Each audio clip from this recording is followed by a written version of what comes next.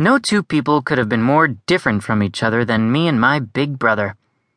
I've always been a standard issue kind of kid. That year, my freshman year at McDougal High, I did video games, baseball, shopping malls, new wave music, and bad horror movies. My brother was more of a genius. He read a lot of books. He also wrote things, but he rarely showed them to anyone. And he used to build things in the basement. You know, robots from erector sets, spaceships from junk.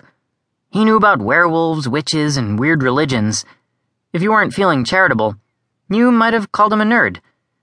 But I wanted to be exactly like him. Maybe if I tried hard enough, I would be. I would copy the way he dressed and talked, sometimes without even thinking.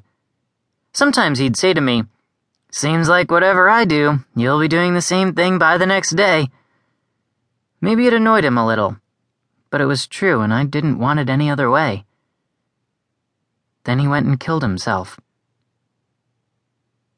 For a long time, like a whole year maybe, I couldn't remember much about it.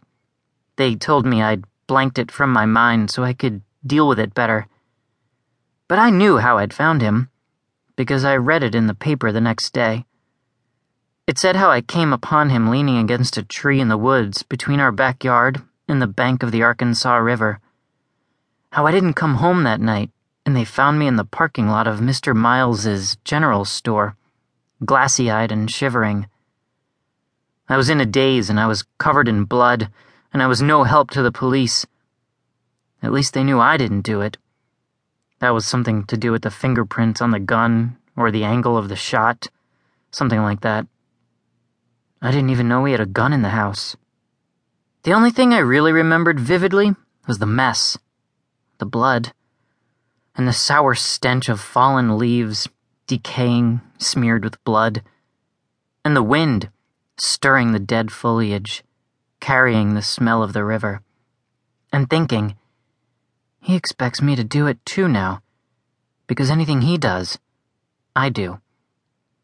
I didn't cry or run screaming or anything like that. I don't remember feeling any pain, any grief. Nothing like that at all. I didn't have a name for the feelings I had, but I bottled them all up inside, for later. The whole world was waiting for me to crack, and I wasn't going to give in.